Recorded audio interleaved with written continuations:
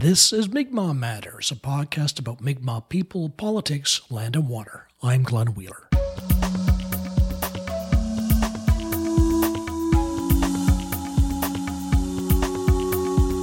Thanks for your support via patreon.com and email transfer mi'kmaq.matters@gmail.com. Willana.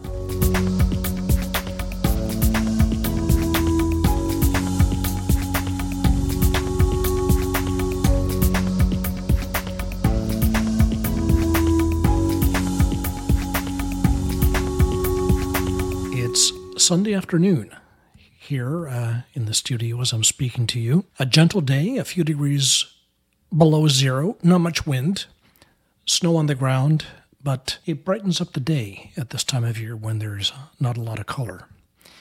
And the cloud is kind of like Mother Nature's sunglasses, taking the glare as you look out the window. A good day for reflection.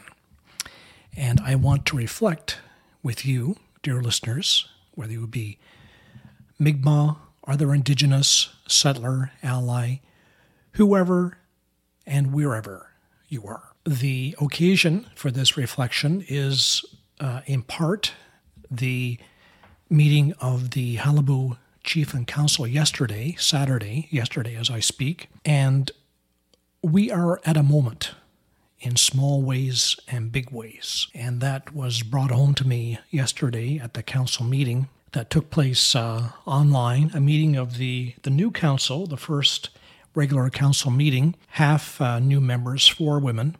It may be the most effective council we've had thus far, but there are challenges. It's clear after the meeting yesterday that the struggle that is affecting Indigenous people across North America is very much part of our struggle on the island of Newfoundland also, Tecumseh. And I want to bring home to you today what's at stake for all of us, wherever we are. It's partly that in this new era of decarbonization, we in our territories have the materials, the minerals, so desperately needed for the decarbonization efforts, copper, cobalt, and other materials, needed in particular for those electric vehicles. And whether it be in the United States, in northwestern Ontario, or in Newfoundland, as we will discuss, in our territories that those materials are located, including in my very own community of York Harbor, Newfoundland, on the mountain that I see when I look out my front window. So this hits home for me. It's very close. So we're being asked to sacrifice our land so the world can deal with this problem of climate change caused by unsustainable practices that began after colonization. So we're being asked once again to pay the price for mistakes that aren't ours. So let's go back to that meeting yesterday of Qalipu First Nation. For those of you who aren't members, Qalipu is the second largest First Nation in Canada with more than 20,000 members, the largest Mi'kmaq First Nation. But we have a problem. The problem is the band council, in particular the chief and band manager, and some of the councillors, who see themselves more as an economic development agency rather than an Indigenous organization, as was made clear yesterday. And one of the presenters was Marathon Gold, which is the proponent for a massive open-pit gold mine being developed on one of the most environmentally sensitive areas on the island of Newfoundland, on the in the middle of caribou migratory routes, the routes they travel for their spring and fall treks, and also the headwaters of several major rivers, including the most important salmon river on the island, the Exploits River. Ironically, one earlier, Jamie Powell, one of the the Marathon staff, said that if you were choosing the worst place to build a gold mine, this will be it. But as he said, you have to go where the gold is, and here they are in this very special area. Currently, this project is being reviewed by provincial and federal regulators, which have given Marathon a hard time, asking for information on various things, in particular on their plan to mitigate the impact on caribou from this project, information on how they intend to manage the risk from a possible incident in one of the nearby hydro dams. These are old dams, not the best constructed dams in the world. So if through the dynamiting or other operational effects there was a dam collapse or a flood and all this water flowed downhill, because everywhere around this area is downhill, what would be the consequences and how to deal with the risk? So the regulators wanted more information about that. And they wanted the Impact Assessment Agency of Canada, which is the federal regulator, wanted information on exactly how Marathon had consulted with Indigenous groups, as they are obligated to do under the federal statute, which may have been why Marathon was there yesterday, to try and tick off that box on its to-do list. So there they were at the meeting yesterday, and incidentally, yesterday we were provided information that of nearly 100 people employed on that project, only 2 have identified as Qalipu members, thereby driving a stake through the justification given by Qalipu leadership, the chief in particular, about why they're supporting such a high-risk project. There's always jobs. Those jobs haven't materialized, and if this is a sign of how things will unfold, that seems to be more mirage than reality. So despite all that, despite the recently released report from the regulators about deficiencies in the Marathon work, despite those appalling job numbers, there were no hard questions about any of that. Chief Brendan Mitchell seemed more concerned about the bottom line. He said, "I know the investment is tremendous, $500 million spent and nothing out of the ground." And that was as hard-hitting as it got. Shocking, really. Right after the Marathon appearance, there was another presentation, this one by a Nova Scotia company called Community Winds Incorporated, which wants to build a mammoth wind farm containing 600 to 800 turbines, either near Burgeo on the south coast or a little farther east on an area that contains the headwaters of the Grey River. The project will produce hydrogen power, we were told, that would be converted to ammonia for transport and then turned back into hydrogen. Keith Towes from Community Winds Incorporated says that there's going to be tremendous demand for hydrogen in the decarbonization era, because heavier vehicles like transport trucks and heavy equipment airplanes will need hydrogen.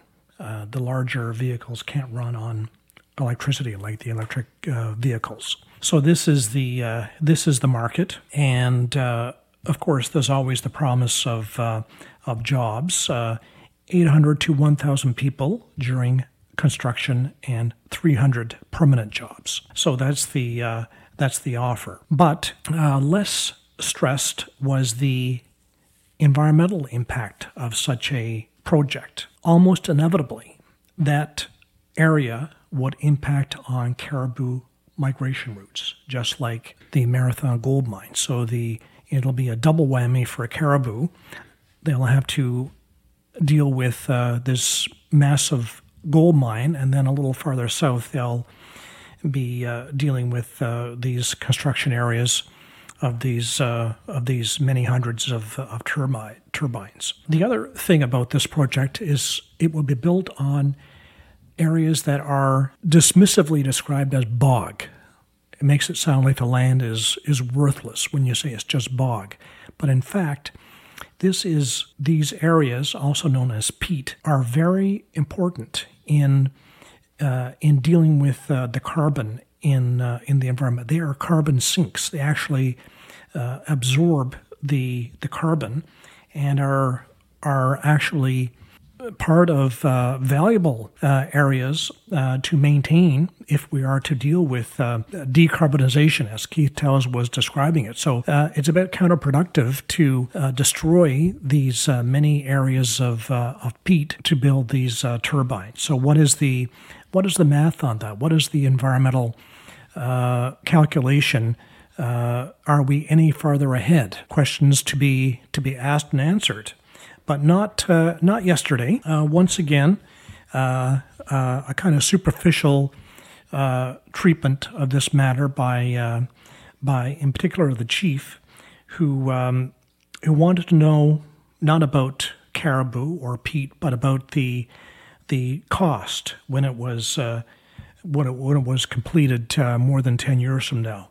The answer: $10 billion. To which the chief replied, "Holy smokes, a lot of money." Truly, our chief, the MBA grad, is a numbers guy.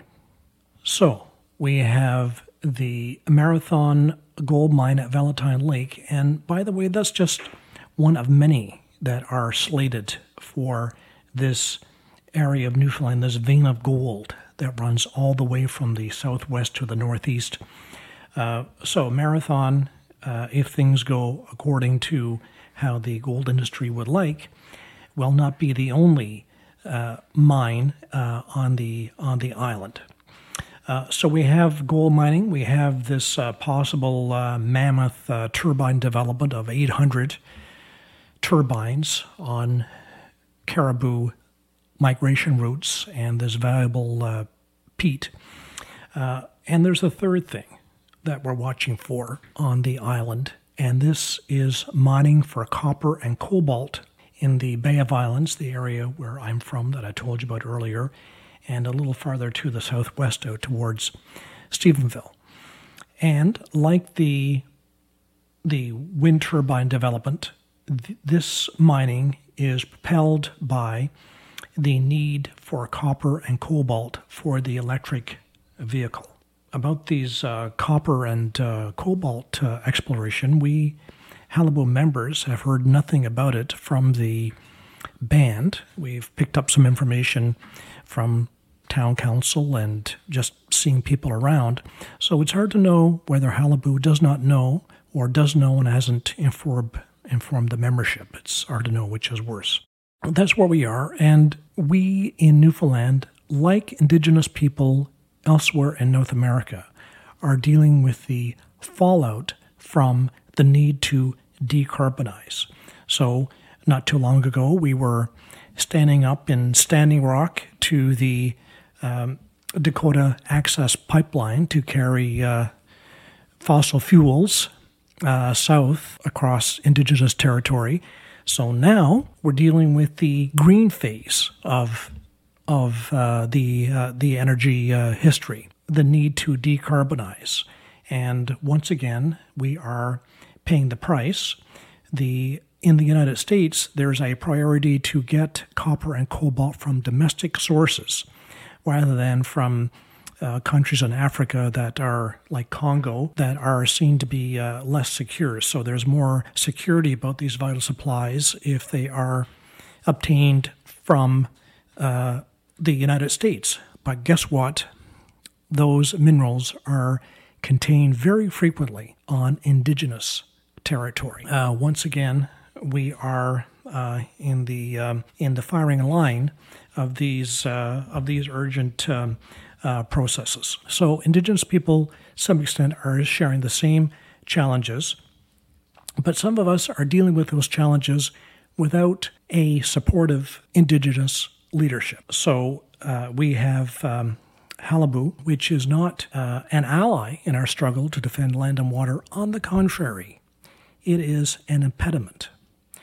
It is making our job more difficult because they are giving social license, PR points to Marathon Gold And probably if they maintain the same mentality to a wind farm developer, all about the economic development, nothing about the environmental implications, the impact on traditional land and water. What do? We have to pressure our ward councillor, our chief, our vice chief, the director of natural resources, anyone we can think of.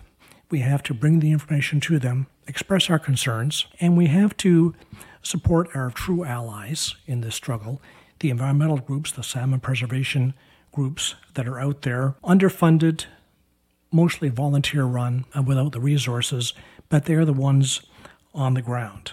And we have to inform our own people. There is almost a media blackout in Newfoundland from CBC and the other outlets about what's going on with mining, almost zero coverage, even though such important decisions and developments are taking place. So that's the struggle that faces us. Imagine what a difference there would be if Qalipu was an ally in the struggle to defend land and water, rather than an aider and abetter of these natural resources developments. It would be transformative, a game changer. Both First Nations on the island of Newfoundland are terrible environmental stewards. Meow-Big-Ag on the south coast has been in bed with the fish farm industry that has been implicated by DFO scientists in the near extinction of the wild Atlantic salmon on the south coast. The toxins, sea lice, and other things produced by these fish farms are a factor in why we almost have no Atlantic salmon left. And of course, we know that Qalipu has never met a natural resource project that it did not like. So that's the situation we have in Newfoundland. Thankfully, we have models of other First Nations band councils that are taking a different course, that are standing up for their lands. And we note the Treaty 9 First Nations in northwestern Ontario, the well-known Ring of Fire, the area where Premier Doug Ford wants to have lots of mining. But those communities are fighting for a proper environmental assessment before they allow that project to go ahead. So even though they're trying to be rushed along, let's get this going so we can build these electric vehicles and save the planet, they're not falling for that and are standing up for their territory, which contains chromite, nickel, copper, gold, diamonds, very valuable materials that these companies would like. But it's their territory, and they want to make sure that they don't make the wrong decisions. And interestingly, those areas also contain a lot of peat, a lot of the so-called bog area, as does the south coast of Newfoundland. And for those communities, they are known as the breathing lands because of the way in which the vegetation sucks in those tons of carbon and holds it for the planet. So it's great to see we have some positive role models, and we'll follow very closely what happens up there in the Treaty 9 territory. That's it for the program this week. Mi'kmaq Matters is made possible by listener support, by the support of listeners like you. Become a patron at patreon.com/Mi'kmaq Matters or e-transfer to mi'kmaq.matters@gmail.com. Like us on Facebook and follow us on Twitter for the latest Mi'kmaq news and views. Allison Baker is the producer of Mi'kmaq Matters. Rachel Dial is our researcher. I'm Glenn Wheeler, Emsit Nokama.